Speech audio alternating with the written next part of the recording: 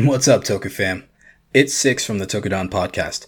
Just want a sec. We want to thank you guys for all the support you've given us in this colorful spandex, shiny belt-filled adventure. We want to bring you the best Toku-related entertainment possible, and it takes effort. Sometimes we actually have to research, and Carl falls asleep when he has to read the wordy stuff. So catch Tokudon live on twitch.tv/KaijuCarl, or you can find Tokudon on Podbean and any of your favorite podcast sites. If you like the stuff we bring you, and you want to support the show, you can head over to our Patreon, where for $2, you can subscribe. We'll even shout you out on the show. Also, visit our merch store for the latest Tokudon goodies. We got shirts, we got sweaters, we got what you want. Thanks for the sec. I'm Six from the Tokudon Podcast. See ya.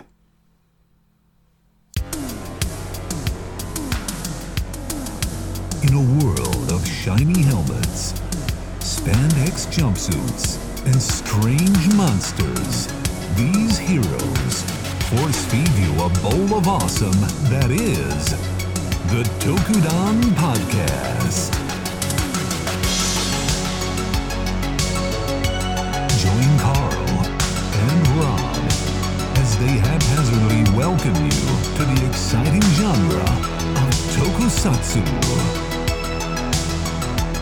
Now, open wide. Why, hello, friends. Hi. Hey, guys. How's it going? What's going on? How are you this fine Sunday? Fine and dandy. Welcome to Tokudon, guys. Good to see you. I love it. Candid. Candid as hell. Sorry, dude. Yeah, it's fine. It's the kind of nonsense that plays in my head constantly. And that one song you have been obsessed with since I've known you. The yeah, that one. Oh my god, that Dollar Mindy. Yeah. That was that's like the theme song of an era of our college. Like the last month or two, that was just like playing constantly. Yeah, it was awful.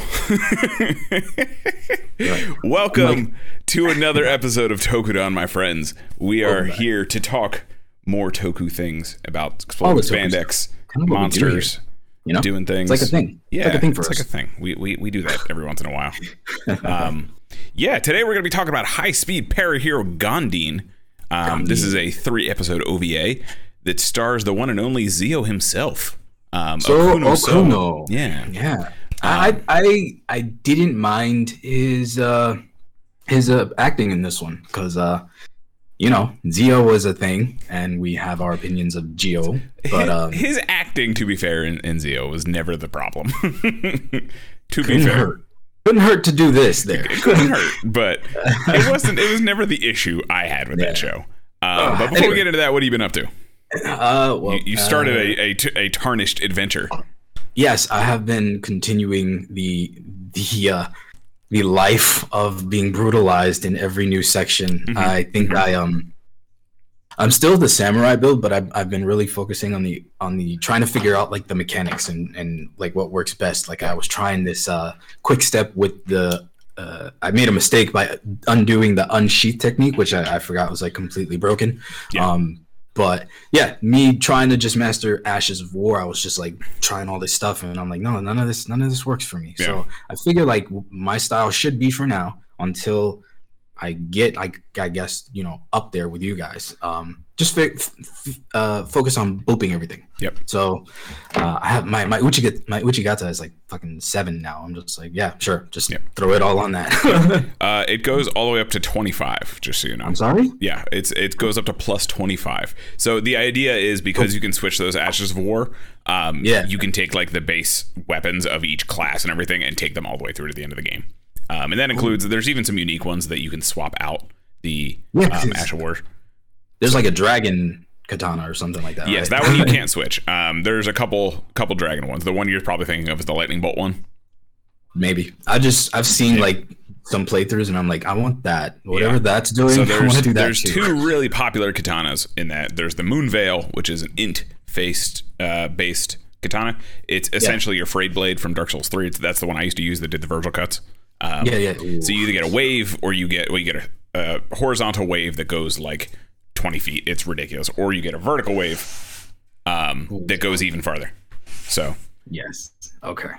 Well, I definitely am just I'm still playing around with it. I'm beating like these random ones. Like I'm definitely not beating any of the high caliber enemies yet.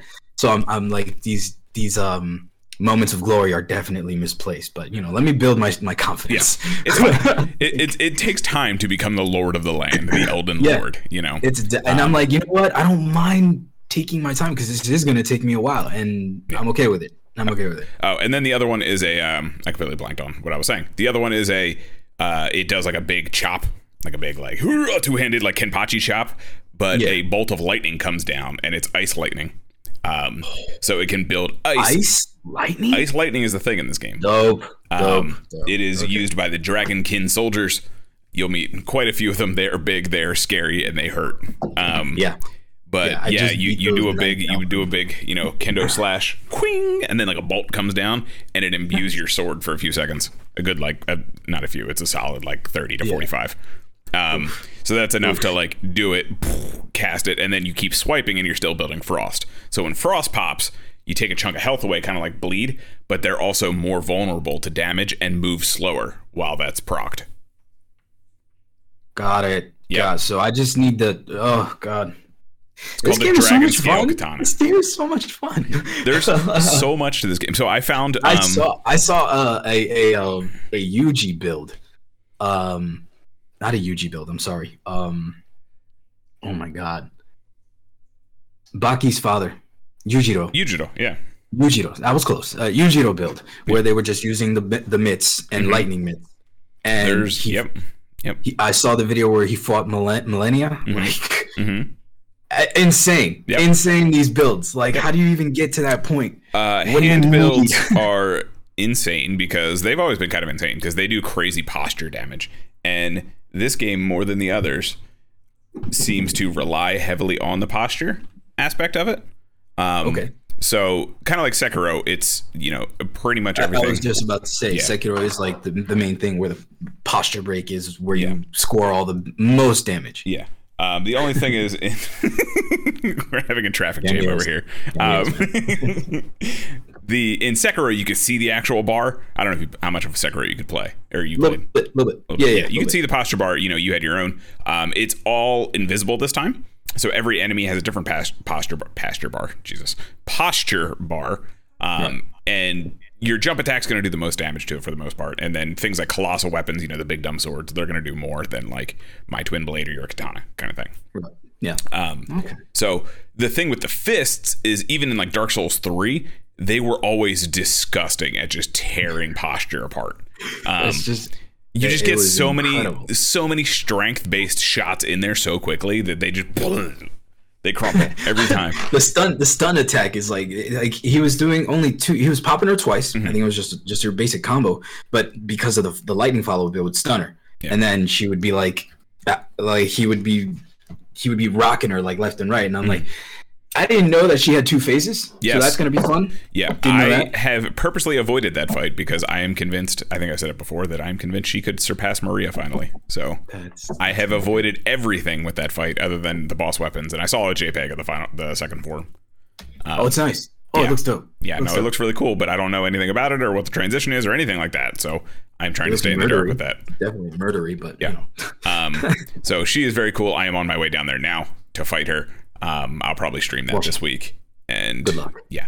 So that'll be fun. I'll get there and then maybe we'll just do the boss fight on stream because that might take a while. Yeah. So my build hasn't really changed except now I'm kind of leaning towards this primordial beast monster build. Kind of your thing. Right. Yeah, kind of my thing. So there's all kinds of beast incantations and things like that. I have several now. I finished off the death root. I don't know if you've found any of those yet. They're like a rare item you got to find around to do a certain quest line. Probably not. Pretty much every time you turn one in, you get a new like incantation or weapon or something like that. So I finished off that quest line, and so now not only can I huck rocks, I can also do that's the beast claw. That's where you get that thing. Okay, wave, the 5-shot wave. You eventually get one that's a ground pound that shoots those in every direction, and then you also get a hammer that can do that as a special ability. Nice. So, yeah. Okay. Yeah. So basically, I'm going to be able to do the ridiculous combos that I see coming at me in return, right? Mm-hmm. Like when I got invaded twice. Once by some kind of blood. Oh my god, the blood is insane in this. Mm-hmm. Like he was using the 2 daggers, and mm-hmm. it was just like he was projectiling blood at me. Yep. And I'm like, how? And it infects bleed, and mm-hmm. I'm like, fuck, like yep. shit. I mean, it took me a couple times to beat 18% as soon as it pops. Yeah, like it. Yep. I want to be able to get to that point. I just know that, in time. Yep. So the thing with blood is it's also very, very powerful right now because they fixed the scaling on it. So not only is it getting that 18% pop every chance it gets, it's very easy to build up. You're doing, your standard hit damage is in scale with like the better weapons right now. So it's ridiculous. It is definitely what makes it easy. Like I'm still running my Blood Twin Blade right now. Some other incantations I'm running. I still have my Rot Breath. I'm still just, puking on everything as much as I can. Yeah. But I found a talisman that gives me a power boost for a few seconds after I infect people. So as long as there's some in the vicinity, I get a power boost. And that's pretty cool because I just puke on them and then I hit even harder for a few seconds. Okay. And if you use the Mimic tier, they get the boost too because they copy you. So that's neat. And I haven't figured out the spirit things yet. Like how to use those properly. Yeah, so you may honestly the wolves will carry you for quite some time. They are very good, especially when you can level them up. Even if you just kind of leave them at like +5 or something like that, they'll carry you for most of the game. You'll eventually start to get what they call legendary spirits. That's what I'm using right now. I believe her name is like Halig the Headless or something like that. I'm sorry. Yeah? Yeah. She's a badass. She's got a big old tower spear. She's got an actual spear. And then she can throw... You get an Ash of War called a Spectral Lance. So she can just hurl spears. That's her Ash of War. And they're covered in lightning the whole time. It's badass. That's amazing. Yeah. Okay. If you ever see anyone run around with like it has like... It almost looks like burnt wings like on the chest piece. Okay. Yeah. They kind of like hook over like this. That's her armor set. I don't know where to get it yet, but that's her armor set, and she has this big old tower shield and the spear, and it's very cool, very very cool. That's my girl. She carries me through pretty much every boss fight. I love it. Okay. Like I let her distract them for a second, puke on them, and then we just both go to town. That's okay. I got so much to do. Yep. All right. Yep. So that's what's been consuming me. Yeah. Other than that, yeah. Yep. That has pretty much consumed me as well, and that's why things have been going up late, or like right now I don't think I put the YouTube up for last week, so we'll get there. We'll get there, guys. We'll get there. Elden is a lifestyle. You guys know this. Everybody who's been alive the last month knows. Yeah. It didn't help that I got the other piece to go find Millennia, and I was like, that's the mission now. Yeah. We are dropping everything else and going right to that. But I also found so there's like 7 endings to this. I don't know if you knew that. There's like 7 different endings. I knew there was 6. I didn't know there was another one now. Yeah. So there's like 6 or 7, and you get pretty much one for every major quest line in there. There's the Ranni one, which is like, you basically get like the intelligence one, the standard one, the Holy Order one. You get one for like every major faction in the game. Okay. So I found, have you encountered the Frenzied Flame yet? Not yet. Or the Flames of Madness, they're also called. Not yet. No. They are essentially, imagine bleed, but also causing burn damage. Oh, yeah. That sounds amazing. Can I have 2 of those? Yeah, you can actually. I can. Okay, that's a whole like spell class and everything. So you have the burn dot effects of pyromancies combined with the popping abilities of blood. And you put those together, and you get what they call the Frenzy Flame. And I have just found the god of the Frenzy Flame, and it has blessed me, quite literally. And I now have, like, Sith glowing orange eyes and, like, brands across my chest. And apparently that locks me into that specific ending. You can cure it, but apparently that locks me into that ending specifically. And that's kind of the one I wanted anyway, because that's the, like, Chaos Reigns Age of Fire. That's what I mean... All right, so you're saying that it obviously depends on whatever quest you choose to complete. So you shouldn't complete every single quest line. No, you can. So, but then it would negate all of the endings into a specific one, or no. So what happens is, other than this one that I've locked myself into, which again I can undo it if I want to. When you get to the end, you basically get to make a choice. what age you want to reign in, essentially. Mass Effect choice, like some of them are a little Mass Effect-y, but I've only seen screenshots. I haven't watched videos of them because I don't want to spoil. As soon as I get one, I'll watch the rest of them. The whole reason I'm playing is to beat the game. So like I know like it's all going to depend on which one you choose. I don't know how different they are. I know some of them are very, very different. Like this Frenzied Flame one, I think is the most different out of all of them. I don't know what that entails, but I saw some screenshots. A couple of them were like you on the throne that looks a little more yellow, you on the throne that looks blue. No. But that doesn't mean there isn't like an associated cutscene. If the Star Child shows up, I am gonna lose it. He's just gonna show up in the middle of them. Should I tell you now that you fight several Star Children? Do I get to kill them? Yes. That's fine. I'm okay with that. As long as I treat that as some kind of proxy for Mass Effect, I'm okay. So I don't know if you knew this. Radon, the big dude with Leonard, his whole thing is that he stopped the stars from moving. He stopped the rotation of the universe. That's how badass he is. See, there's a lot of lore that I haven't gotten to yet. Yeah. So you'll get to there because that's like his whole shtick when you get into Caelid and then in the Legacy Dungeon there. He's like, you know, the Star Scourge, he stopped the stars, and that's why like Renala hates him. That's why Liurnia is like, Radon sucks. He like stopped our stuff.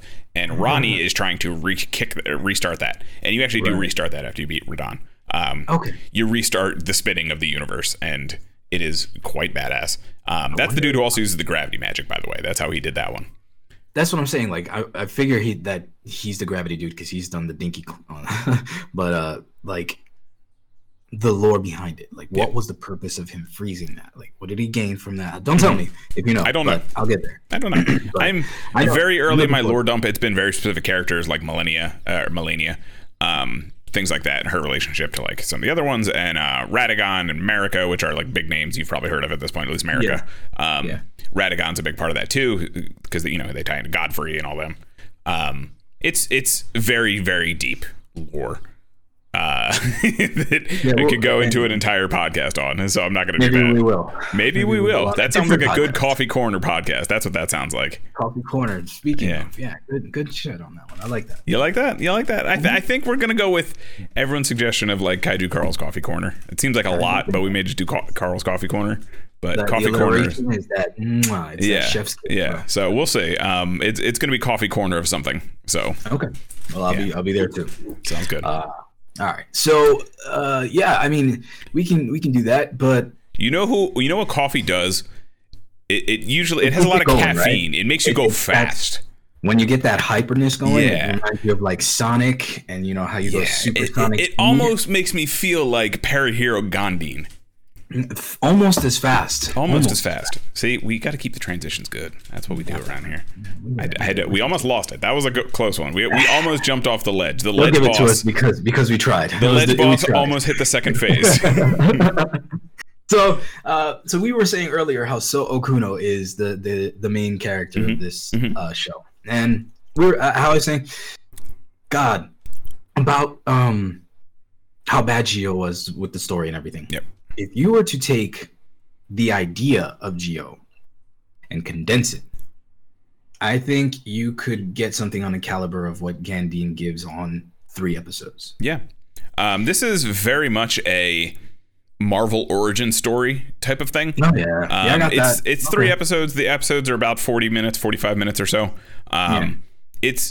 It was solid. I think they could have honestly just cut it into a movie and it would have been the exact same. Probably. I'm glad that we got to view it consecutive, because as a weekly thing, it does feel rather dependent on the next episode. Because it's a miniseries, obviously that's true. But I mean, if it legitimately the first episode ends immediately where the second episode continues, because it had to, you know what I mean? Like if they had like, they didn't even break a moment. It was like, okay, so this happens like immediately after what you just watched. Yeah. So it's like they just picked a spot to cut kind of thing. You get the feeling of it's a movie. They just had to do it for the sake of doing it that way. Listen, Endless Waltz was the same way, to be fair. It started as an OVA, six episodes or so. They cut it into a movie. Bing, bang, boom. Yeah. There we are. So the little blurb about high-speed Parahiro Gondine. Okuno portrays a 17-year-old high school student named Moriyama Taishi, whose first name means ambition, with dreams of becoming a wheelchair track and field athlete. Fukai Kyo is a former track and field athlete that now serves as his coach, along with his father, who is the employee of a local factory, and his childhood friend. They are eager to begin training. One day, a handsome alien named Goo arrives on Earth. He claims he escaped a genocide from one of the Earth's twin stars. Following Goo was a giant monster who attacked the protagonist's house. Goo hands the protagonist a special transformation item, which envelops him, turning his entire body with a special wheelchair armor called Gondine, or at least they call him Gondine. Yes. GND. And it takes a while before we get that name. He's kind of just Daishi for most of it. And it kind of helped. So what I want to say first to encompass the whole thing is this almost was technically Toku. Because this was very much a J-drama with elements of the tokusatsu inserted to make it Toku. The Toku stuff kind of took a backseat, I feel like, to the story, which is fine. There's nothing wrong with that. Not at all. And I was expecting a little more of it, honestly, and what we got was cool. I definitely can see how this would not hold up as a full series, though. You would have to do one. You would need more characters. But I mean, you would definitely have to figure out why Goo is more important than he leads on to be, because they definitely have a story here that they tell you up front, where you get the basic story, what you just broke down. And it's all about protecting Goo and Daishi figuring out how to be this superhero. But in terms of like this grand threat, it's a consistent monster that just kind of periodically pops up throughout the 3 episodes. And it's one monster that evolves throughout the episodes as well. Yeah, and I mean, the first thing you see is the monster. As soon as the first episode starts, you get this monster attack, and it's straight up. I thought it was Destroy. I'm like, holy shit, that's like straight Destroy. It's pretty cool. It's like a weird like Gigan kind of Destroy mix almost. It's very like biometal, which is also a theme throughout this. There's very much like a biological component to all of it, even including Gondine. But yeah, it starts off with essentially we do like chapter 0. We go back to the beginning, go through hit chapter 0 again, and then finish it out, kind of thing. That's how essentially it's broken down. Like we start the fight, like the main fight in the show, see that for a few minutes, and then we cut back to like how he became Gondine and all this kind of stuff. Which is a very interesting way to kind of put it together. It was cool to see like right out the gate. It wasn't like, oh, he's already the hero. What shenanigans are we getting into? So I'm dropping a picture of the kaiju in the Discord right now. So this is the kaiju. I think it's the final evolution of it, unfortunately. But you basically get like it starts off as just like a shelled armor thing with wings. Then it has like more wings. It's subtle changes that just give it like a meaner look. It doesn't do much different than what it does from the beginning. It's just meaner. But anyway, dope design. I really liked it. I legit thought it was Destroyer though. One of the really cool things, speaking of designs and monsters, one of the really cool things is, yes, as you can see, a lot of this is practical. A lot of this monster was practical, which is very cool. There was a few parts where they had to do CG, but it wasn't like obnoxious. A lot of it was just green screened. They had a couple different models, and the nice part is as well, or I should say a cool part of it is at the end of every episode we got like behind the scenes, which I thought was so cool to see. I didn't get to watch those though. I didn't watch the behind the scenes stuff. You didn't watch it? Okay. It was pretty cool. It wasn't a whole lot. We didn't get full breakdown kind of thing, but we did get to see like there's a point where he does like a flip while he's like rushing at him. You remember that part where he jumps over like a fireball or something? So for what it's worth, the choreography that they managed to do is shot well, and the effects are dope. I think like what was the company? Marbling Fine Arts? I don't know. Let me see. They did a lot of the big G stuff for the Heisei era. So you could see it's crisp. And the short episode span really helped because they were able to focus on when they do the CG stuff, like you said. Mm-hmm. It looks decent. It's not like Toma running up some stairs. I'm sorry. It was a rainbow. Thank you very much. My bad. So Yeah, no, it was really cool, and like stuff like that flip in particular. They actually flipped the suit actor in the chair. Oh, really? Yeah, so like he's hung up by like wires, and they actually flip him and stuff like that. It's pretty cool. And then they accentuate it with the CG. That's the kind of stuff I like to see, right? Yeah. You accent it with the CG. You don't, you use the VFX to accent it. You don't just CG a giant, terrible looking puppet monster. Because like this thing in particular, this monster, I think we would have very quickly gotten a Rego looking thing if they went full CG. That's true, but because of that, they don't even. I think because of how they even use the old school, they use the Ultraman film tactics. It's shot Tsuburaya style, like it's very, it comes across very nicely. Yeah. But you're right. If any more CG was used beyond improving the fights, it would have been too much. Even his henshin, I got serious Guyver vibes from Gandin's henshin. Yes, like organic. Viney, man, it was first it takes forever because you don't really you start off showing him, and this is where the J drama kicks off. So what we were saying is the Toku elements are like so sparse in between that when we get them, they're done so well that they're memorable. Yeah, and I guess that helps because too much of this Gandin over 40 minutes would have been repetitive because it's not like that was the focus. Yeah, it was. I think I wish we explored his abilities a little more. So let's just talk about like his suit and everything for a minute here, since we're talking about that. I love the design. I think this is a very cool looking design, and it's just very different because it's not your typical kind of like, face mask, Kamen Rider-ish Sentai helmet looking thing. Yeah, it has this like cool flare out. It looks almost like a dragon kind of thing going on, but like really not at all. Okay. Very alien. It's like very alien. I almost got the vibes like, I don't know. Oh, wow, that's funny that I'm mentioning Mass Effect again. But it's like a Turian head with a little bit more embellishments. So like I dig the colors, the blues, the shades of blues kind of offset to the point where the tones look like muscles, even though it's like a vinyl thing. Like like a vine look. It's a bioorganic suit because it's made of like these vine things. And when you go into like this cut, they have scenes where it's inside the helmet, so to speak. Yeah. And he's always connected to like the tendons. I loved that. I thought that was so cool. Yeah. They do this thing where like, so when he first henshins, he kind of like fritzes out. It's almost like I'm assuming because he's the high speed hero, it's kind of like supercharging his brain. They don't really explain it. I think that's kind of what it is. They're like, it's connecting to his neurons and making his brain, shoot off faster. I thought that was a really cool. And he gets this like thing going on. Yeah, it's your typical spazzing look, like the crank.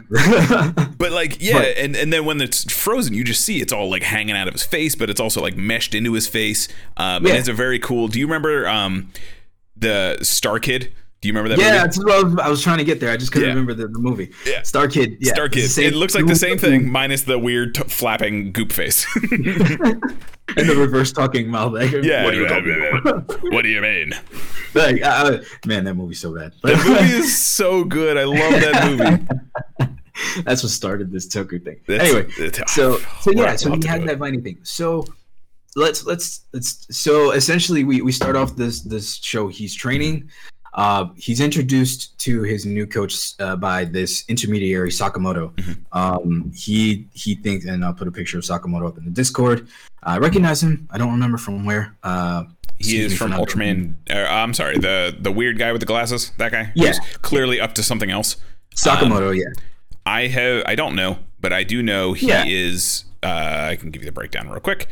Where are they? Where's the cast? I just had the thing. Anyway, keep going. Yeah. Glasses man. Okay, so he's introducing Kei to Daishi. He takes her to one of his races. They watch him race. He doesn't do very well because it's his first attempt at such a high caliber race, but he did it anyway. And so we get immediately that, everybody's kind of like, and it was difficult with this show because I didn't want them to go overboard with the message, and trying to be like, where they, instead of focusing on the disability, they focused on the character, and that is where it saved the show, because it could have easily just been like, oh, it sucks that you didn't win, cheer up, you'll be all right, stuff like that. Yeah. Instead, what they focus on is, yeah, it sucked, but he wanted to try because that's what he wanted to do. And it's okay. He puts on this, and it's a continuous thing where he doesn't want others to feel the disappointment that he already knows is there. Mm-hmm. So rather than compound it by embodying that disappointment, mm-hmm. he stays positive, so that it lessens the impact on everybody. Yep. But that fucks you up in the head, bro. So and his coach has a lot to do with that too. So that is Mika K from Tokyo Gagaga. She plays Kano, and she is very much his literally his coach, because he's trying to be the para athlete. But she also inspires him a lot by telling him that you're not going to know unless you try. And she also learns a little bit because she is not typically a para athlete coach. She was her own standard Olympic athlete. She learns as well that everyone, while their abilities may be different, can achieve everything anyone else can. So it was a really cool message, honestly. Yeah, just as much a show about her learning as him, and it's not that. It's not even that he teaches her the lesson. No, not at all. He is absorbing the lesson that she learns via us, because the one thing about this series that works a lot is a weird trope that they use is the fourth wall break, and they do it with her. And it's right out the start of the first episode. You see this action sequence, and then all of a sudden she's like, "Hey, I bet you're wondering how I got here." You know what I mean? Essentially a Deadpool thing where time stops, and she's like, "Yeah, this is pretty crazy, isn't it? Well, this is how we got here." I've always wanted to write something like that, but every time I think of it, I'm like, "Oh my god!" It's just because it makes you think of Ryan Reynolds. That's why. Yeah, I mean, anyway. So, but also a lot of it is, I don't know if you knew this, but the athletes that are competing with, I'm just gonna call him Sogo because he's Sugo. Competing with him are actual para athletes. They're actual Olympic para athletes, which is kind of sick.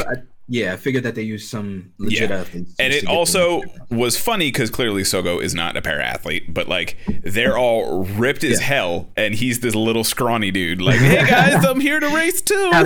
Kind of the rider thing is they're these skinny little kids, and then you see them in the suits. So forgive it. It's the suit. And they can kind of get away with it because he's just starting to become an athlete, sort of thing. So they kind of get away with it. He hasn't done the full training yet. It was just funny to me that they're like, "Hey, what's up?" And then he's like, "Hey guys, I'm here too." I saw, one of the notes here, I saw that it said that he apparently Sogo trained legitimately for months without using his legs.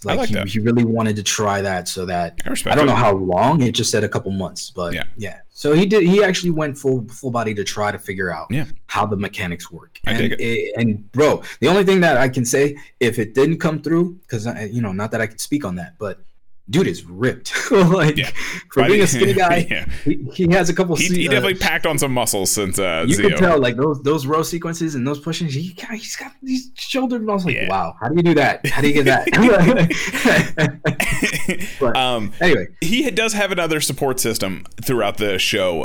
He's got a couple other people helping him out, including his father, who is Shin Asuka from Ultraman Dyna.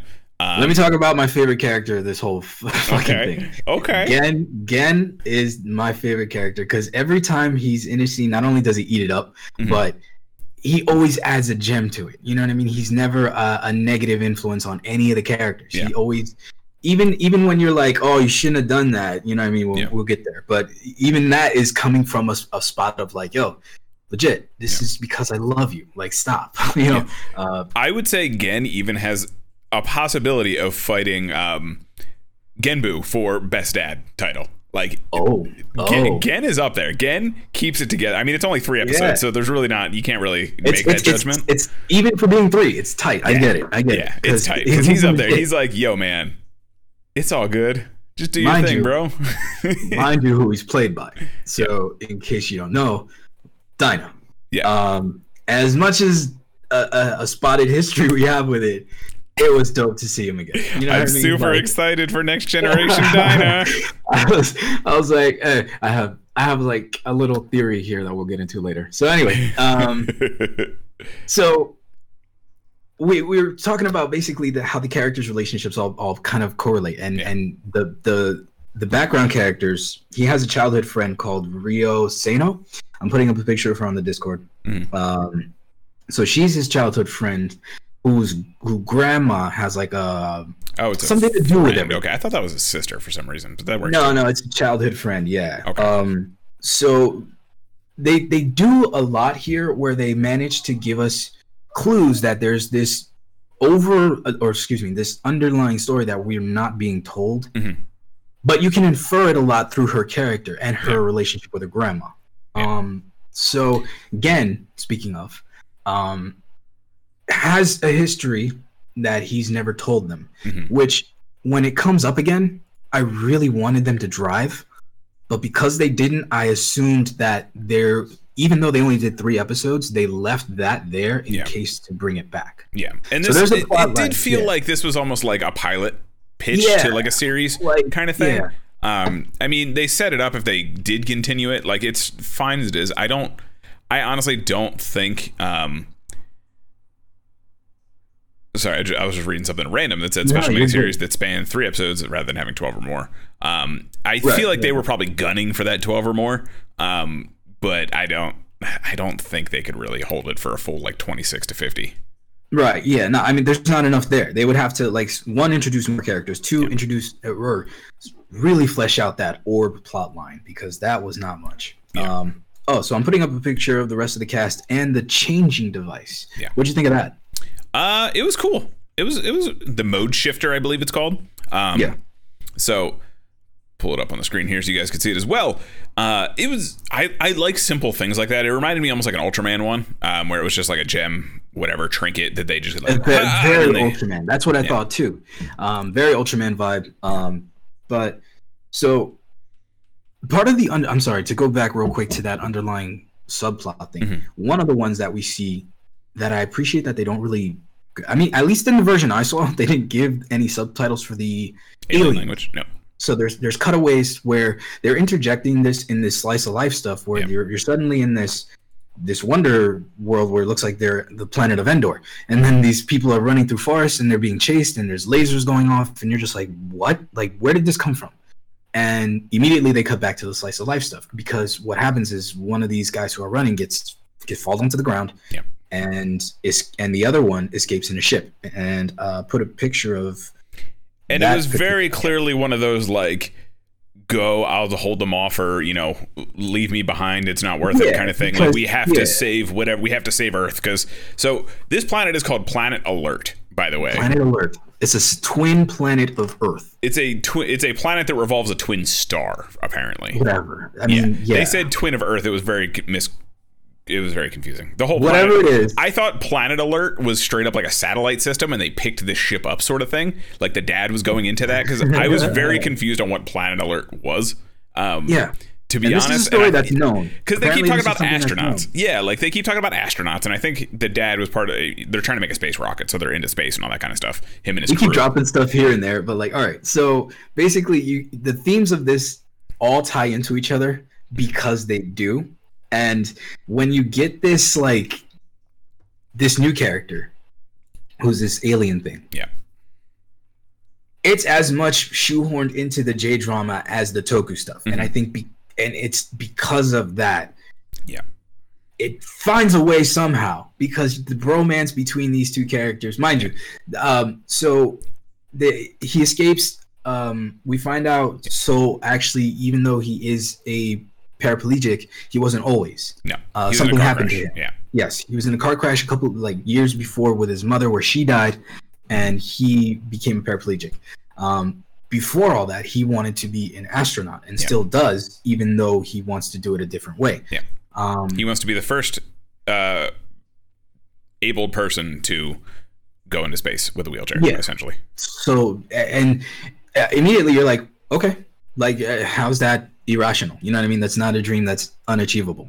And he's like, the first step is to get my body what it needs to be, and racing is the way to do it. That's why he wants to be a para-athlete, to get himself into shape and do all these kind of things. At one point he even looks at I've known it as murder ball, but I don't know what the I officials. thought it was 2, and they called it rugby. So I don't know. I know it is murder Okay. ball. Essentially, it's like basketball with para-athlete basketball kind of thing. I always that's why they mine testosterone, because you got to be fucking gritty to play that. Yeah, shit. like that's very like up there with rugby, where like you are a different kind of monster altogether. Yeah, man, you gotta wake up with a desire to be punched in the face like every day. And yet at the same time they sit there with a floofy cat. You know what I mean? Like these are the dudes that'll do that. Yeah, exactly. So Goo is the alien's name who comes to Earth. He is the one who escapes off this planet Alert. Yes. And his buddy is left behind.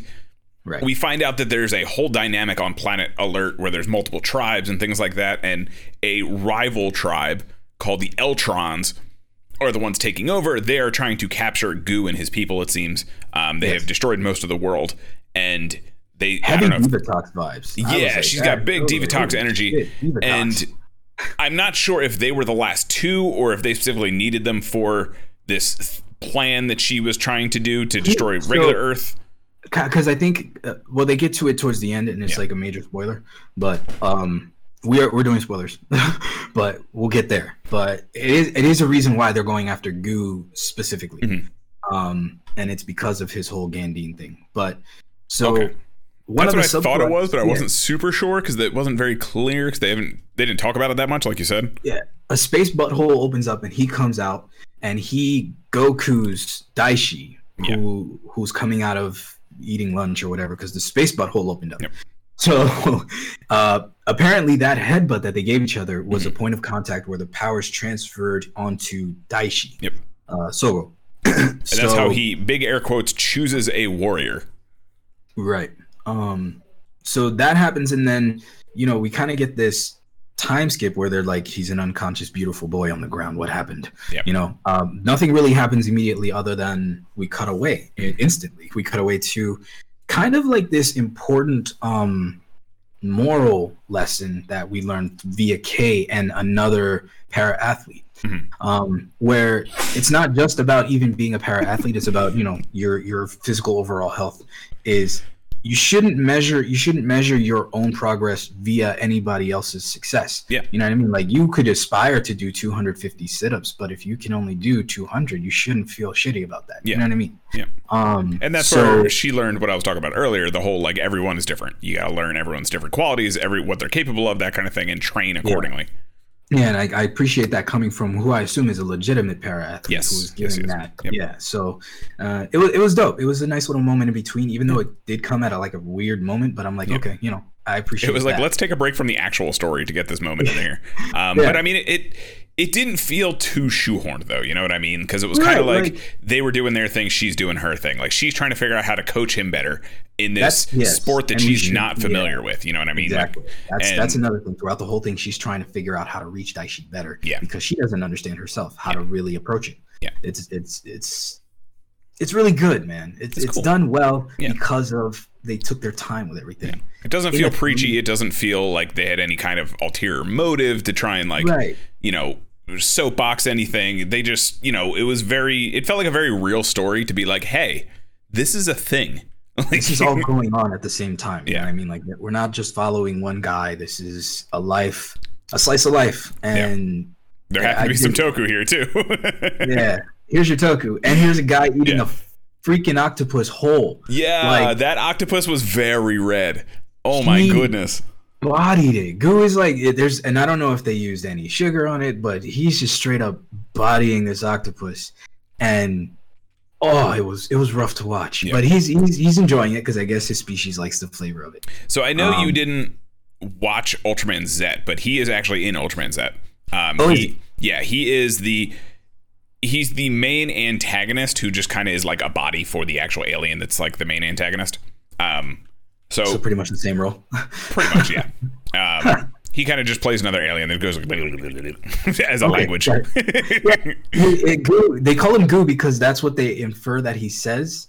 He just keeps saying but okay. And then the only way he is able to communicate is through this like back cracker wand thing. Yeah, it was like a back scratcher cracker wand, whatever, where he just like holds it up and then the friend can suddenly read what's going on, which was weird. Yeah, this is where my theory comes in, where I think Gam Gam was a space alien too, because what they said, Gam Gam was 115 years old when she died, so to speak, quoting her. And in this story, they said that whatever this place was, Planet Alert, every 100 years sends an investigator to go exploring. And Gen, my man Gen, felt that something was up with Gam Gam because she spoke in a way that not a lot of people understood. And he managed to understand her. And Seino, Real, the granddaughter, who is kind of kooky. Bro, she's chanting the same chants that Gam Gam used to chant. And weird shit happens. She's the only one who can understand the pictograms. Why? And she's using a word called Ryokushi, I believe was the word. Rokushi. And it was a word in particular that was from this alien language, because Goo starts saying it when he is interacting with the evil Divatox lady. You know, she hears this word and she goes, whoa, wait a minute. And we've come to find out that Rokushi is this, like, the whatever plan she's trying to enact that destroys the planets. And it's very it's a very Dr. Stone plan. So yes, I agree. There's definitely Gam Gam was definitely of the outer spaces. So Gam Gam something. So so the giant kaiju attacks. The giant kaiju attacks. It's like a goblin shark stegosaur thing at this point. I like it. Yeah. When we should have mentioned that when AG, Jesus, rest in peace. When Daishi tensions, it burns onto the back of his hands. Some kind of like, I don't even think it's because they just show it. I don't think it's really anything. I just assumed this is my head canon, because again, it wasn't very clear. There is a lot of things like the Toku stuff in here is not very clear what's going on. No. And I assumed it was trying to protect him and just like weighed the options and fired a laser out the back of his hand. Yeah, I mean, I was like, okay, that's either going to be where he henshins from, or it's going to be like he's just like it's going to eventually kill him. You know what I mean? That's what I was. But anyway, nothing. Anyway, it just fires a laser. Like he's holding it kind of with his, the back of his hand to the monster, and it fires a laser out, and it kind of just burns his hand. And doesn't look like anything really. It just looks like a burn. So he's fully henshin, and we get this first henshin, and it's so dope, bro. Like the sinewy look, it wraps up around him. He becomes Gandine. It is quite literally vines that wrap around him. And keeping with that biological motif, and it forms it. And it's we joked about the Guyver one being this weird like bondage fetishy kind of thing, but this is just straight up like it wraps around him and then makes the suit. And I thought it was very clean, very cool. And like I said, I love the design of the suit. And that just added to it. And it was very simple in the grand scheme of things, honestly. It was a very simple henshin. He just like holds his hands up, flips it, and boop, that's it. Game over. I don't even think he has like a catchphrase. He just turns it, and that's it. That's it. And so, and all that build up, and then he races towards the kaiju, and then the first episode ends. You know what I mean? That's what you got. It literally does the freeze frame mid-punch. Falcon, nothing. So that's I should mention at this point, he is in a normal wheelchair. He is in his day-to-day wheelchair. Just rocketing around with lightning Sonic style. It's kind of cool. Gandine in his regular ass chair. Anyway, so cool. You get that. The episode ends, and I don't know who sings the ending theme yet, but I like it. I dig it. Yeah. I was listening to it. Both credit scenes were pretty cool. I like that they kind of did the play on the opening where they kind of, it's like all the actors like breaking character and just kind of like laughing or being weird. It's that kind of stuff that I like the most, though. That's the stuff that I need when I watch a Toku. That's the kind of like end credits that I think almost every Toku should have. Like, give me something like that, because it was basically behind the scenes and then that kind of thing where it's like the characters just being the characters, like themselves, kind of thing. Just to I'll go off on a Toku tangent. So I know you know how much I love Supernatural. But I think it was the gag reels watching those that made me fall in love with the show more. Because seeing them be them means more to me than seeing Dean be Dean. Because Dean is Dean. We get Dean at this point. We love Dean. But Jensen is just as awesome. So But yeah, so that's the kind of stuff that I want more of. Like, please do more of that in future Toku, because I love miss that. It's totally fun just to have. Like, I think there should be more like gag reels and behind the scenes in Toku personally. I love that stuff. Whenever like one of the old Godzilla ones pops up, that's clearly like, the old VHS like behind the scenes reel. I love that where stuff. His glove falls off from the wall. Yeah, or like it's just him like with the legs on, like standing there like all sassy, like just waiting for like a coffee or the next scene to start, something like that. I love that stuff. I agree. Dude. It's so good. Give me more behind the scenes Toku. Future Blu-ray releases. Make it happen, Shout. I know you're watching. Humbly requesting in terms of requesting and do it. So the second episode is a lot of like the character dump stuff, right? Like that's all of it. It is all of it. Yes, I should not most of it. All of it. You get the punch, and then the rest of it is the character dump. Yeah. So he literally Saitama's the kaiju, like literally the first scene. Yep. It runs away. I think I do like the de-henshin as much as the henshin, because it's like almost where the vines grow, they like die and wither away. Yeah, and it's pretty like cool. becomes inert. Yeah, that was dope. Kei's getting a coffee with Sakamoto again. They're just bullshitting. Yep. This is more of the of the Rio doing her weirdo shit, where Gen is just like watching her. She's like skipping classes, and she's just super weird. Yeah, but we don't know why, because Gen hasn't told the backstory yet. So Kei meets Gu for the first time, and she's like, this is after the obligatory bed henshin effort, where Daishi's laying against his bed and he's he's trying to awaken the crystal thing, and it won't wake up. Nope. So he's just trying in his bed. He's like, come on. Anyway, immediately that's where Kei meets Gu, and they really lean into the whole Bishonen beautiful boy type thing. He has like these weird contacts. It's very distraction when he's on screen, because that's like immediately he's uncanny valley to look at. Same thing in Ultraman Z. That's not even like to this. I think that's just the actor. That's the actor who's just a pretty boy. He's just a very pretty boy. Same thing as that. Like he comes in and like, because he's a possessed body, he just kind of does all kinds of like weird like. It's weird, yeah. He does. He has.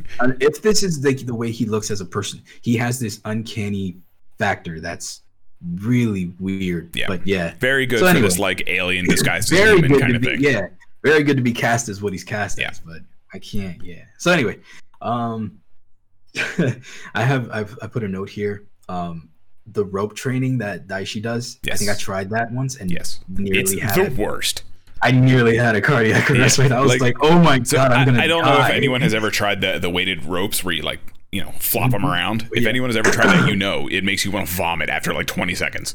I couldn't. I was like, nope, this is not how I'm gonna do this. Not doing this. So immediately, I have a note here. I was like, yeah, no, screw that, the ropes thing. And then they have a fan service scene where she's like fixing his distorted body. Yeah, she's like tweaking him and turning him, and that's where you get the shirtless fan service. And I'm like, I get it. Well, my body's distorted, Miss Fukai. Yeah, I got a sweet shape too. It's round. And eventually Kei, like you just get a lot of like a montage for like 10 minutes of him just like trying to train. And so I don't know if we mentioned it, but Gen and his group are making a rocket. They're literally rocket scientists. Yes. And so they're messing around. Working out of a garage. Yes. Like they're building a rocket DIY rocket scientists. And they're messing around with Gu's ship, and she mentions the Nebuchadnezzar. I don't know if you call it that from The Matrix. She mentions the Nebuchadnezzar and the USS Enterprise, all this really dorky, nerdy sci-fi ships. Just out of nowhere. Strictly there just to be there. Yeah, it's strictly there just to name drop. She just name dropped to show how much of a nerd she is what it was. So they start working on a new. I'm here for it. They start working on the new bike for Sogo, and the first thing they equip it with is genius, and that is a flamethrower. Yeah, because everybody needs a flamethrower. Everybody needs a flamethrower. So he literally pushes the lever, lights a bookshelf on fire, and that's when Kei comes in because she's trying to find more training things for him and more research material. So she's going to drop it off, and they weren't expecting her to come that early. And she knew he was hiding something, because one of the first conversations they had, she was like, hey, good or bad, tell me everything. We're in this together. Let's do this. Yeah. Let's not detract from that, because that is something they come back to repeatedly, especially in this episode, where he doesn't understand the concept that she's like, dude, I'm down. Yeah. Work with me. Yeah. You know what I mean? Ride or die, we're in this together. And he's just like, but to be fair, this is a situation where you have to feel that out. He couldn't just up and tell her, hey, I ran into a space alien and now I can henshin. You cool? I would do that in a heartbeat. I'd be telling everyone. Yo, check this out. Yo, check would. This out. I would. We all would. Yeah. But not her. Just walking like a grocery store, like, yo. So, there was this is followed by a scene where you go back to Gam Gam, where you get a little bit more into, she knew something was going on. She was talking to Gen. Gen knows more than he's letting on. Everybody knows something a little bit extra, but not enough because they don't even have the whole puzzle. Yep. So the funny thing is she told him about an Orby thingy that just so happened to come into play in case this exact scenario played out again. Yep. So who knows what? Anyway, one of the little things about Gen is they periodically have Gam Gam showing up behind him. Like, did you notice that? As like a weird ghost thing? Yeah. Every time they mentioned her or talked about her or something about her referenced, she would like manifest in like this ghostly thing behind him. Literally a JoJo stand would show up with Gam Gam. and Gen would trip because he knows he's seeing her and he's like, I can't be seeing this, but I'm looking right at her. You know what I mean? And he's like, no way. It's dope. It's a little, and they don't play into it. That's the thing about this. They ignore it. They straight up don't say anything. The things about that I'm like, oh my God, give me more of that. And they're like, no. So Planet Alert was dope. Like you said, we get the backstory on Planet Alert where everything was dope until the Fire Nation attack. They ruined everything. They literally shoot people up and burn them. Like, it is harsh on this planet. But they look like Onis, by the way. So we have Divatox, who has this like moon horn thing going on. Looks almost like what's his face from Ronin Warriors. It has got that like half moon horn thing going on, and all of her like putty minions look like Onis. They have like straight up like Hanya masks on almost. Yeah, there's the Divatox Rita Repulsa combo fusion. I forget her name, but whatever her name is, she's the villainess. I don't even know if she had a name, honestly. It's probably. I'm sure she did, but it's Ga. Gu, Ga, and Gigi. Gu, Ga, Gi. Great. So, like Bibbidi Bobbidi Boo. Her. So this is the Divatox ripoff that you were talking about. Yeah. Hold on. I think I have one more picture here. But yeah, all of her minions are, and they just carry around like AKs. I don't know why, but they do. And they straight up just murder people. They just murder everybody, and that was it. So anyway, since Daishi was the first person to encounter Gu when he falls out of his spaceship and does the Goku bump, he becomes the default protector. Now Daishi has this condition where he's just like, really? Me? I can't do what everybody else can do without compensation. Yeah. So one of the things that Gu says via the thing is anyone can wield my power, and that's dope. I like that they drive that message. It's not about who you are; it's about what you do. Yep. Again, proving that he's a G. Levels with Gu about saying that, because during the scene, like everybody's like, yeah, gung ho, let's do it. Gen the whole time is the most adamant, trying to be like, we can do this. Don't stress this. You know what I mean? Yeah. Daishi's got this. Really, he's like, listen, I'm only doing this because I'm trying to protect him. You know what I mean? I get that you're kind of the thing, but I'm trying to keep Daishi from danger. And it's the levity behind that really was like, yo, oh my God, I need this guy to have more roles. Like I need this actor to do more stuff, because when you see those gems come out of him, it's priceless. It adds more than wild. Since the thing is, our biggest issue with Ultraman Dino was him being Ultraman. It was him. Yeah, literally. So it's kind of funny how we kind of come around, I don't know, like 20 years later now. I'm gonna go with the fact that it was the material, because even Gio, even so, the shonen aspect of his wanting to do better is held back so much by his doubt, and it's leveled. He's not being irrational. He's like, I can't even walk. You know what I mean? Like, are you sure? I'm the guy. So it's really more that he's just worried that he can't measure up, rather than actually not performing. Not performing. It's all mental. It's all a mental game to him. And he's trying to get over that hurdle. And I mean, that's also like an athlete thing in general, right? Like, you're never good enough, and that's kind of what makes the best athletes the best. The drive. It's about drive. You know, you could look up anything on like Michael Jordan, the most famous athlete of all time. There's a famous quote of like, fuck them kids. Because he essentially had like, I don't need. It's borderline like a mental health issue where he would be like, I got to make a competition out of everything. I have to be better than this thing. It's wild. And that's what K helps him to achieve. It's this mentality that even though it's hard, you know, you might not have the use of your legs, but you have a team that will bring forth all of what you lack. Yeah. And that's the final message of this. Actually, I think that's the last episode's title is Team. Yeah. But anyway, so we're still in the secret thing. Where were we? Q manages to say a sentence actually. Yes. And it brings and it amplifies the Gam Gam idea, because Gam Gam does speak sentences in a weird way that you can then make that this is how she used to talk. So Gu managed to say Daishi will be all right. That nails home with Gen, and that's where from here on out Gen is like, all right, we're good. Yeah. We see this little cameo of a little baby boy Hiroki. He's adorable. We must protect him. But Daishi questions the limits of being able to save anyone, and that's where we get that brilliant scene. So do it because it has to be done. Yeah, and in the meantime, while he's kind of having his, it's not even an existential crisis. He's just like, am I even like the right person to do this? Are you sure I'm the warrior? Gen and his team are still developing his super badass wheelchair. And this thing, and you know, like you were saying, he has a team to help along the way. This thing is called the Hyper Wheel, and it is literally designed to make up for everything that he's unable to do by himself. Like, it gives him a projectile, it helps him move a little faster. It has rockets on it to help him control himself a little bit easier. You know, it's his Batmobile, and it's sick, and it looks like a rocket because they're, again, rocket scientists.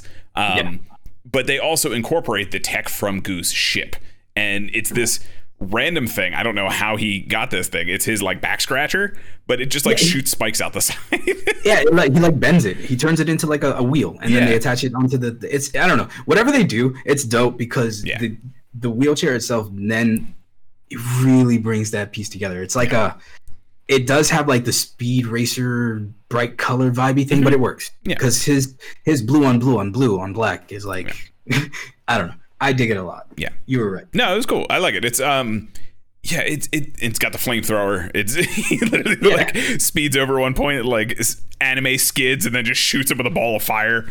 It's a dope little thing. And one of the coolest parts is how he uses it with the Gondine suit itself, because he can, in the Gondine suit, he can use like vines to latch onto things and move himself around, and almost like Spider-Man around a little bit. Not quite to that level, but he can like pull himself around, and at one point he like hoists himself up and like jumps over something, that kind of thing. And they're the ones who developed this thing specifically for him to fight monsters, because they know he can do it.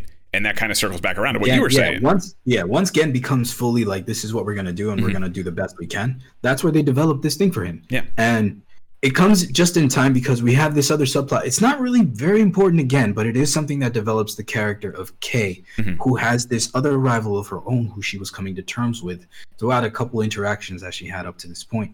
And that catharsis where she finally knows that her limits aren't strictly just because of XYZ, you know what I mean? It's just because she didn't make it to be the best athlete, that's fine. She can use that to become the best coach. Yeah. You know what I mean? It's we get the end result of the athletes who don't quite get to their dreams through K.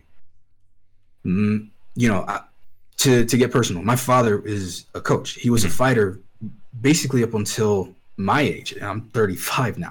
And you know, I knew my father as a fighter up until I was about 10 years old. Yeah. And when he stopped fighting, he transitioned into a coach. Yeah.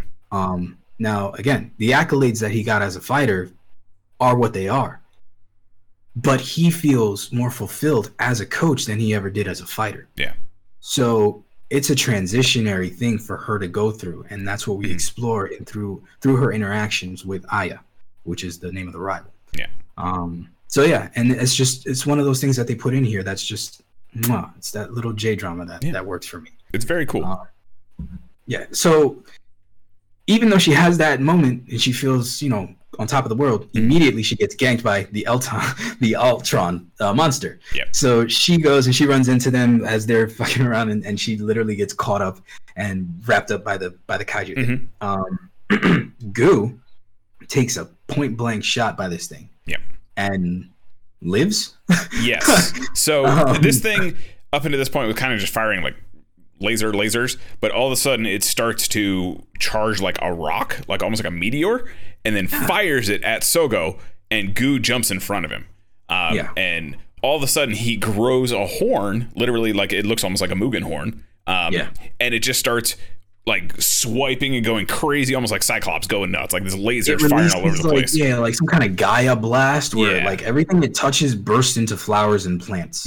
Like it's like the opposite of destruction. Which was very interesting. Like their plan isn't to destroy the planet, it's to Dr. Stone the planet is what they're trying to do. Turn everyone into these weird like stone overgrown whatevers and bring back the forest or something. Very strange. It's very Dr. Stone, like you said. But so that's what would happen if his power were to go out of whack, and that's what Divatox is trying to do. She's trying to get him to do that everywhere. So after it takes a shot, she manages to let go of Fukai, and it evolves one more time to sprout those weirdo wings and then flies away. And that's where the Gigan thing came in. It has very like Gigan looking wings, like they're like fans almost sticking out, like katana fans sticking out the back of it. Dope though. It's dope. Like nothing about this kaiju looks bad. Like it doesn't even, like every time it evolves, it looks even more dope. So it's like there's no setback. But anyway, so Fukai, she survives, and she's like, "Explain, okay, out with it. What happened?" So, and then that's when you realize that this whole time she had no idea. She didn't know that he was Gandine. And they were doing their damnedest to keep it from her. But because the whole time she's suspicious. She's saying, something's fishy, but she can't put her finger on it. And then she finally gets the explanation, and it breaks her world. She's like, what? Okay, no, I'm out. So she literally just like has this breakdown afterward and can't cope with it. I put a Momin. Is that the one character who's like a clown? Momin? I don't know. Oh, the guy who speaks Tagalog. The goofy one. There's a goofy character in here. His name is Momin, I think. Anyway, I wrote a note that he's a clown. I don't know what he did, but anyway. He just kind of like makes weird faces and like expresses loudly. He's such a random character, but it's fun to have him in there. But anyway, so she's having this breakdown with Sakamoto where she just can't do it anymore. She's like, I can't do this. Like this is way beyond me. Sakamoto, like even this is one of those, I don't know how you felt about it. I really want to know, because he handles this like a G. She straight up tells him it as if you were a person talking to somebody you understand and respect. There's aliens and I'm in a fucking life or death situation here. I can't do this. He handles it like a G. He's just like, okay. Well, I think that's because there's more to him. So at the very end, we're going to skip ahead a little bit. So at one point, this character in particular, we see someone who is wearing a blazer of some kind, recording Divatox essentially like just like time warp out of here. Like she gets to the bubble and it disappears, and he's filming it on his phone. And it's clearly blazer sleeves. He's the only one we've seen in a blazer. They don't show the face of whoever's recording. I can only assume it's him. So that makes me think that's why he doesn't really like have a reaction, because he's like, duh. I didn't gather that, but that's cool. That's a good way to think about it. So I think that's also why he knows the connection of the family to the aliens, about the aliens in general, and Planet Alert. I think he's very much the everyone in Ultraman, since there's very much a lot of Super Riot Ultraman vibes to this. He's very much the one, like, the head of Guts. If it was like Ultraman Z, he's the head of Guts kind of thing. Like, he knows what's up. When she says, she transforms, he's like, does he do the Henshin pose? And he does the Ultraman little thing. Yeah. That was cool. But, all right. So she wants him to be safe, Daishi, as she quits. But you can't have both. Like, you know what I mean? If you're quitting, then you have to just walk away. And that's what he tells her. Like, you can't just not help him and then still demand to be involved. You know what I mean? Like, can't have your cake and eat it too.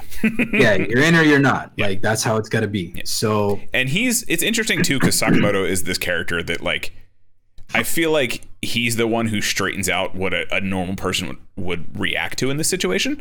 Yeah. Whether it's like, she's going from your standard track and field coach to a para-athlete track and field coach, and he's the one who's like, well, what's the difference? There is no difference. Like, what are you talking about? Right. Like, he's the one who grounding. Yeah, he's the one who's like, you're thinking about things that don't matter, essentially. Like, Good you point. Shouldn't be viewing it as something else. It's the same thing. Or like you're watching the spider web and not the spider. Yeah, Focus.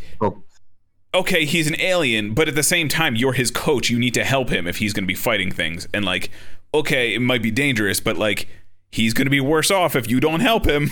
Yeah, exactly. That kind of thing. So it's a very cool little dynamic that he has, and also makes me think he's probably some big bad in the grand scheme of things. But again, nothing that they ever get to. So no. I didn't even get that because they don't really allude to it. It's the subtle things that would be so good if he is like. Anyway, that's what I'm saying. It was blazer sleeves, and he was the only one we saw even with really like long sleeves on, other than the jumpsuits. So.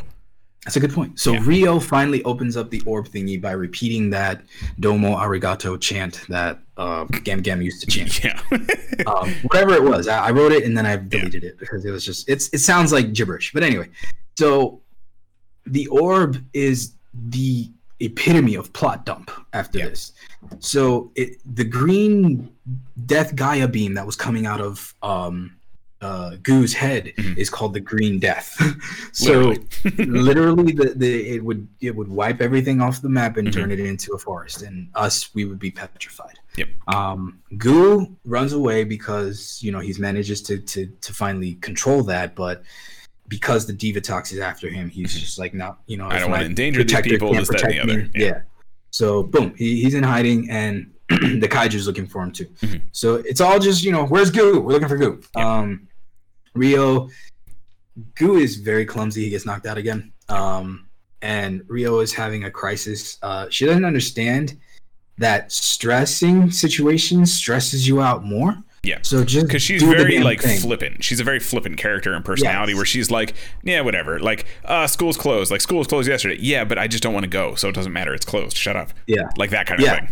It's because of whatever the sub thing is with her probably being an alien, you know what I mean? Like, it's probably that, but they don't play into it enough, so you get this sensation that she's just like an aloof character. Yeah.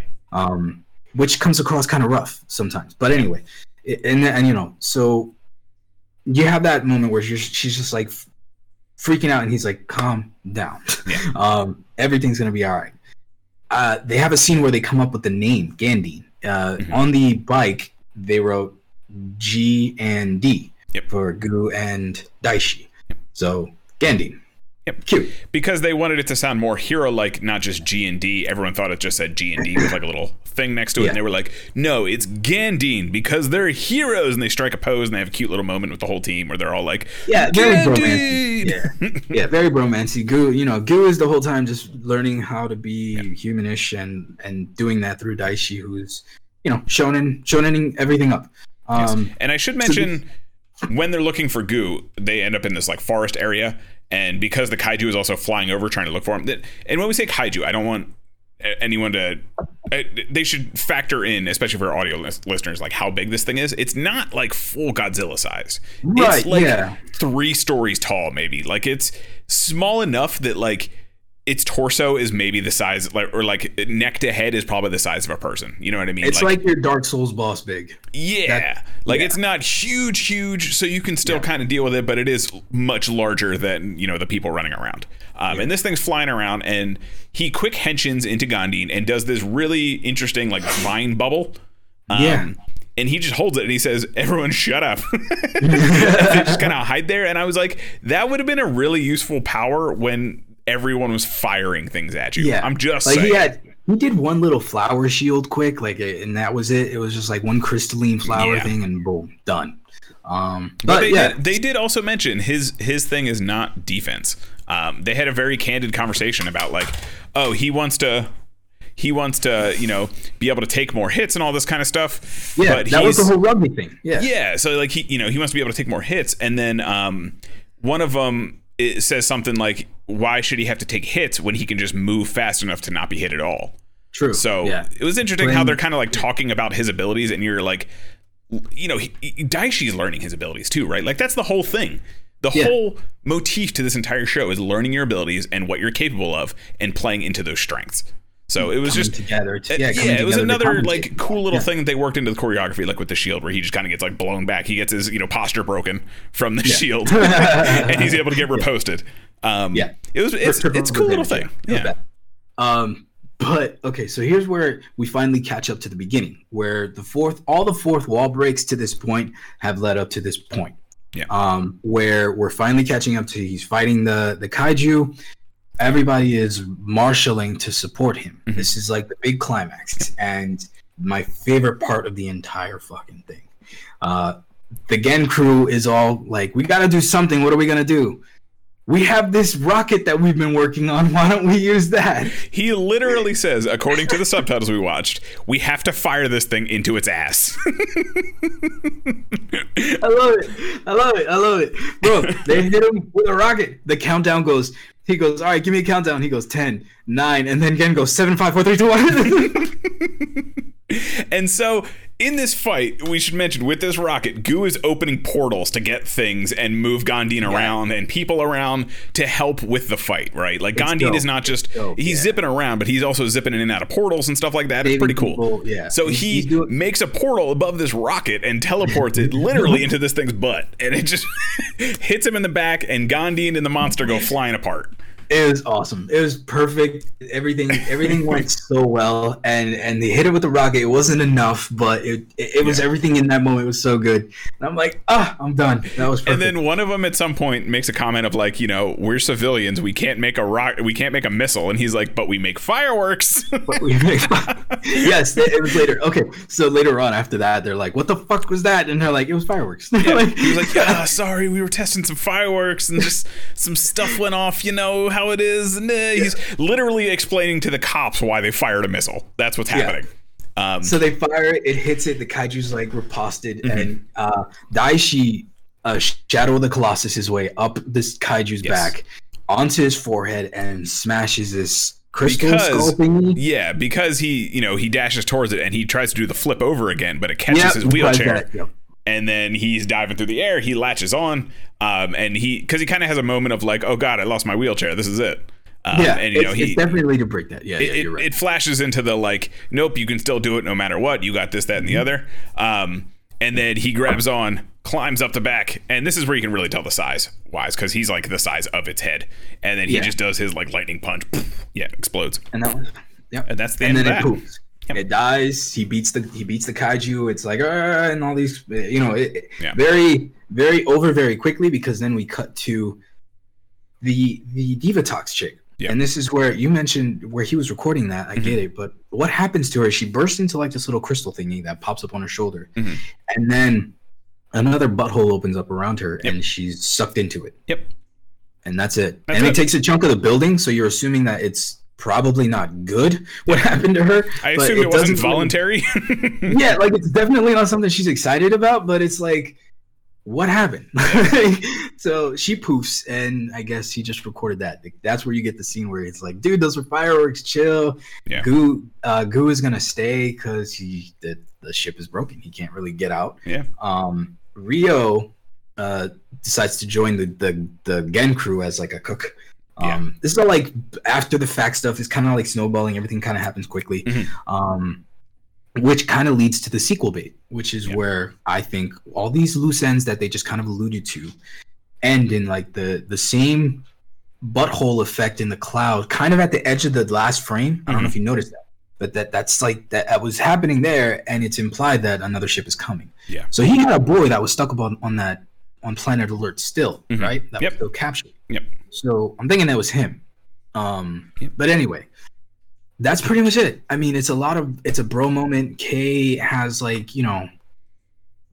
everybody's gonna be fine. This is where we're gonna go from now on. It felt very cathartic when the wrap up happened, but it was okay. Because I think coming away from it, the fact that it was more of a J drama helped me appreciate it rather than just another Toku. It was a solid couple episodes. I mean, like I said, I don't think they would need to work on a lot of things for it to hold for. I mean, 12 would probably be fine because they have enough like loose ends there that they could work into that. Planet Alert stuff. There's enough there that they could get 12 episodes out of it. Much more than that, they would definitely need to either expand characters or this, that, and the other. Between Grandma, Planet Alert, all that kind of stuff, they could definitely make 12 episodes or so. Yeah. And I mean, the let alone the fact that. Yeah, I mean, I would have thought that they would have had more with Daishi asking Gu about what it's like to be in space, because since he wanted to be an astronaut, what I mean, explore that could have been a thing. Maybe fixing the ship so that they can go to Planet Alert to save his people, you know what I mean, like something. But there's so much there that could be, so I guess it's fine to leave it at that, because the context that came out, I think 2019 now, is that what it is? I think let me double check, because I know Zio was over, so it might have been 2019, so 2020 maybe. I mean, it's not out of a sequel is not out of the equation. It was 2021. Okay, so I mean, it's early enough in 2022 they could still announce a season 2. It's not like if it was 2019, I'd probably be like, they're probably not going to do one if it's by now. But I mean, they just announced Tiger and Bunny season 2, and that thing's like 10 years old. So oh my god, who knows? Maybe we should do that. I'd check it out. I started it and I never finished it. Sorry, it's loud raining now. Yeah. So overall, what are your final takeaways from Parahero Gandin? Other than I hope that there is a second season to wrap up the loose ends. Despite those loose ends, the story that they told and the direction that this took, the focus on the characters, everything was so done well enough that I didn't miss the Toku that I didn't get. Yeah. And that meant a lot coming after everything was done. Yeah. That's what I reflected on the most. Like, wow, I got maybe 4 or 5 scenes of Toku, but I'm okay. Yeah. It was solid. And I mean, honestly, 3 episodes of just like Toku for 45 minutes probably would have been like, okay, but why? Yeah, that's what like, you get, like, who are these people? What's happening? Why do we even care? And I mean, I'm fine with it. If it's gonna be 3 episodes, you're gonna be 45 minutes. That's cool with me, as long as you make the choreography good. I'm down for that. But yeah, it was a nice kind of mix up from the like, let's just get some suits and start pumping at each other and just smashing faces. Like that's cool. I enjoyed it. There was definitely parts that were a little slow for me. There was definitely parts that were kind of like, I'm a little bored, but it wasn't It wasn't intolerable. You know what I mean? Like I don't know if I necessarily watch it again, but I would absolutely watch a season 2. Absolutely. That's kind of how I felt about it. And the Gandin suit is fantastic looking. I want to just see more of that suit, honestly, even if it doesn't have its own show. Like, just give me more of the suit. Imagine an upgrade. You know what I mean? Like an upgrade to that, I would put more. It would be more Guyver, but that's just me. But I would definitely. Well, I mean, imagine if he got like a Gandin actual wheelchair, like instead of the rocket built one, which I know that was the. Yeah, it would be the tumbler. Imagine him coming out the top of a fucking tumbler, bro. Like, just a full-on tank with his head popping out the top. Dude, hell yeah. Yeah, that'd be so cool. It's solid. Go check it out. It's Hyperspeed Parahero Gandin. Chosuka Gandin, if you will. Chosuka Parahero Gandin. Let's get to some news. Definite recommendation. So news is a little weird this week because we had April Fools. So you believe nothing for 48 hours, because even on April 2nd, it's everybody who still believes the shit from April 1st. So stuff just left and right. But the one real thing we did get was an official reveal of Ultraman Decker, which is kind of fitting since Ultraman Dyna was in this. This is Next Generation Dyna. And the suit looks sick. The suit looks really cool. If they're changing the designs in terms of I guess, I don't even know what's vastly different. It just looks like the chest is different, right? Like, like the helmet is kind of the same, but it didn't have the kind of like gem thing going on in the middle. Like it had the gem, but it didn't have the gem behind it. You know what I mean? Yeah. So it's cool looking. I dig the suit. It's not the one that I thought it was going to be. That other Ultraman Galaxy fight, the Beast Star, whatever. It's not that suit, but I don't mind it. One thing I will say I don't like about Ultraman is revealing pretty much all the suits right out the gate. I mean, don't they have like 3 or 4 power-ups in between? So typically, from the ones I've seen anyway, it's you get the 3 base forms, and then you usually get their final form. That's essentially, some of them have more in between, like Taro's kid, I forget, Taiga, he had a couple extra ones. He had like 6 or 7. Like Orb and them, the combo dudes, they usually have a few more. Like Jeet, I think, only had 3 or 4. But when we get all 3 of the base forms right out the gate, and then it worries me sometimes because I feel like Trigger didn't get any new ones. Like he just got his multi-form, Sky form, and then Strength form. I forget what it's called. Right. We're getting a similar thing here where we get Flash type, which is his basic one, is your multi-form. You get Strong type, which is your red one. It's always the big, beefy, muscular one. It's always, it's always one of the two. So, and then we get Miracle type, which is the blue fast one, the caster, if you will.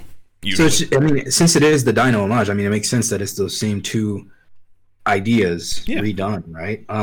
Yeah. So, do we know anything plot-wise yet? Let me see what we got here. Decker is set several years after the ending of Ultraman Trigger. With the threat of Eternity Core past, a new threat looms over Earth. A swarm of floating objects from space called Sphere have begun attacking the planet. And this is the sequel to... It's also a sequel to Dyna, similar to Trigger was to Tiga. So Tiga and Dyna were actual sequels back in the day. They were kind of like, just actual sequels. So they're treating this as the sequel to Trigger, yes. as was the. Oh, yes. That's kind of cool. Okay, so that's clever. You had there was 3 back then. It was Dyna, Trigger, Dyna, Tiga, and I forget what the third one was. Gaia, I think, was the third one. So those 3 were like the 3, right? Like they were 1, 2, 3. They were sequels to each other. So I think the next one we're gonna get is Next Generation Gaia, if that's the one that is. But they also revealed the changing device, which is kind of just Ultraman. What's his name? I just said it. Decker. Ultraman Decker's face. That just shoots up the little crystal thing, like always. Is that what that is? I thought it was a Digivice, dude. Holy it's crap. Essentially a Digivice, yeah. But it looks like you insert the cards, and the little thing pops up, and that's how he gets his forms. So it literally looks like the Digidestin thing. The armor for what was the one? A Digi-Egg? Flame-Dramon? Is it Flame-Dramon? Flame-Dramon used the Digi-Eggs. Yeah, that's what it looks like to me. It looks like a Digi-Egg? Yeah, I can see that. But yeah, it looks like there's going to be some incorporation of cards. I don't know if they're necessarily, for the... I'm trying to like read it quickly while I'm talking. I don't know if they're necessarily for the device itself, if that's kind of like the coins that he inserts, stuff like that. Yeah. But it looks like it's going to be cards. So I am down for that. So it's not fusion, right? I don't believe so. Please no. No, because Trigger wasn't either. Trigger just used multi-type, and they were like USB-C plugged into the gun and switch forms. All right, so I just put up the Digi-Egg and the Digi-Egg changer.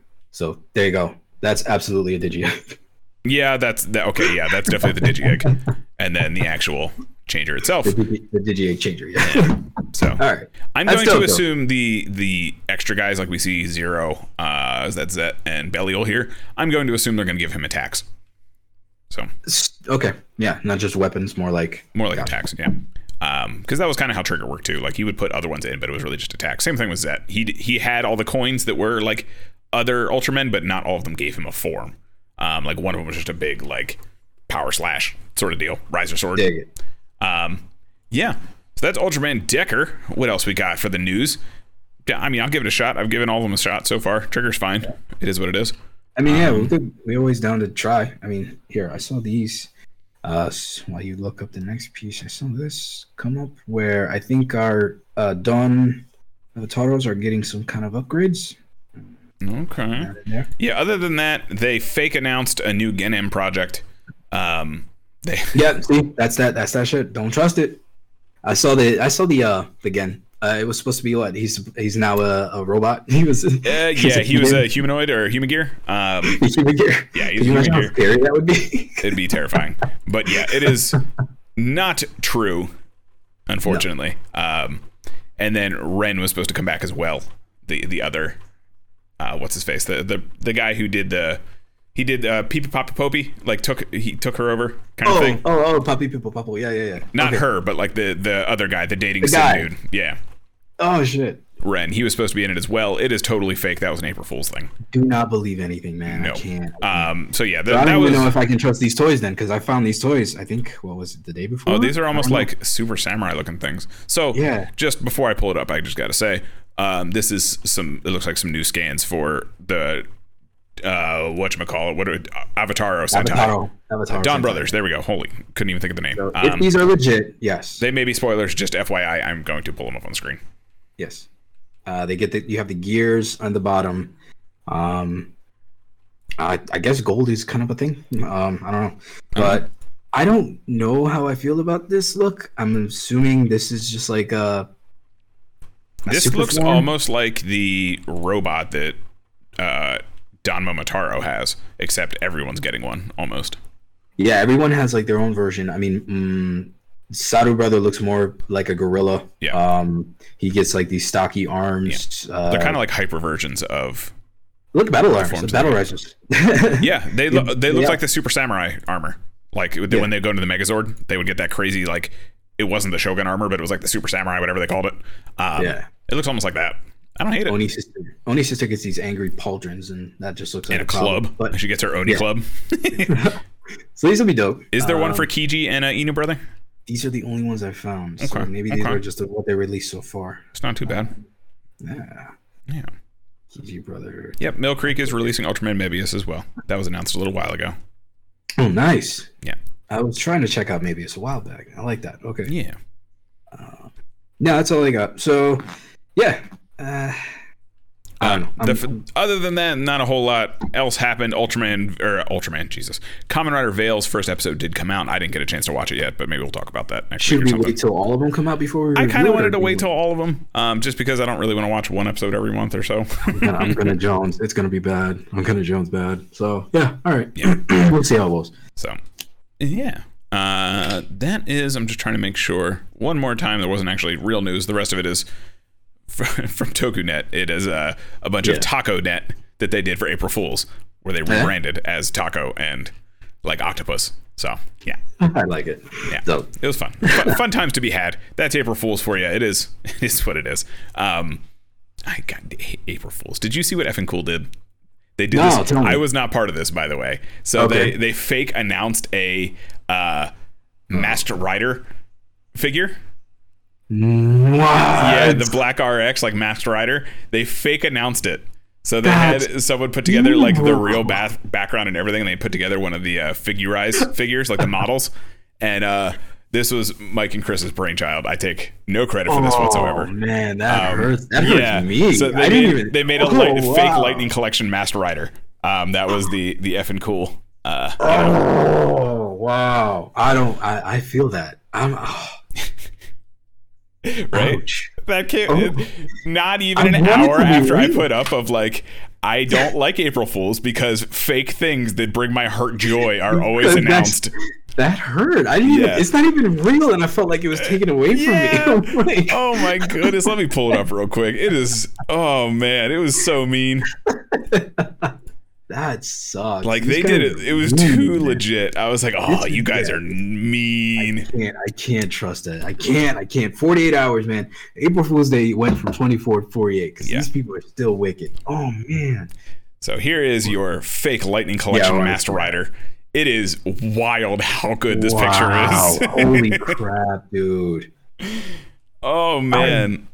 Who's not gonna want that? I know. Look. It's so mean. And they did a fake interview with Mark Kidding. Oh, it's so mean. So mean. That's perfect. Yep. Ectoface, activate. You guys are assholes. I love it. Oh, man. Okay. Well, that was awesome, and it sucked at the same time. Because, damn. I had no part of that. I'm just saying. I was not the brainchild behind that. That's fine because it was damn good. They even put up. Dude, you don't know how bad you want something. They even put a picture with the accessories. I don't know if anyone else saw this. They put a picture up with the accessories. It has the hands and the explosion and his alternate face. It's so mean. It's everything. It's everything you would want, dude. Oh man, they even got his likeness, dude. Like it's pretty damn close. Yeah. It's funny to me. Oh, it's so. Oh goodness, I love it. I love those guys. Guys, well done, well played. Slow clap. Good job. Yep. So I think that's the episode today. Can't top that because that's gonna stink for a bit. I need to go shower. Yeah. So that is pretty much the news because everything else is fake April Fool's news. There was one other thing, but I forget what it was, and I don't think it was that important because I forgot. So yeah. That's just it. That is pretty much it for this week. Thank you guys so much for hanging out. This has been Tokudan. If you want to check out more of my stuff and you're watching live, you know where to find me, twitch.tv/KaijuCarl. You can also find me at KaijuCarl on Twitter and all that kind of stuff. I'll talk about starting some new podcasts and things. Just follow me on Twitter. You'll see some updates there. And if you follow the channel, you'll probably see it go live at some point too. So just keep an eye out for that stuff. We'll be working that out. And then we're usually here Wednesday, Friday, and Sunday for our usual streams.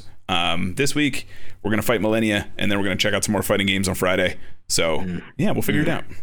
All right. And you can catch me at 6echoes@gmail.com. Hit me up with all of your spooky stories. Hit me up on all the socials. I actually got a dope story yesterday that I was recording. That shit.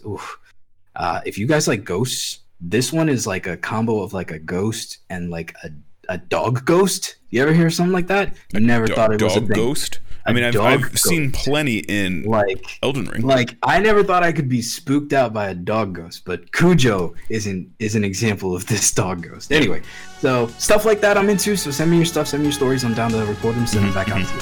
Nice. 6echoes.se@gmail.com. Deuces, yo! Thanks for hanging out, guys. Appreciate you.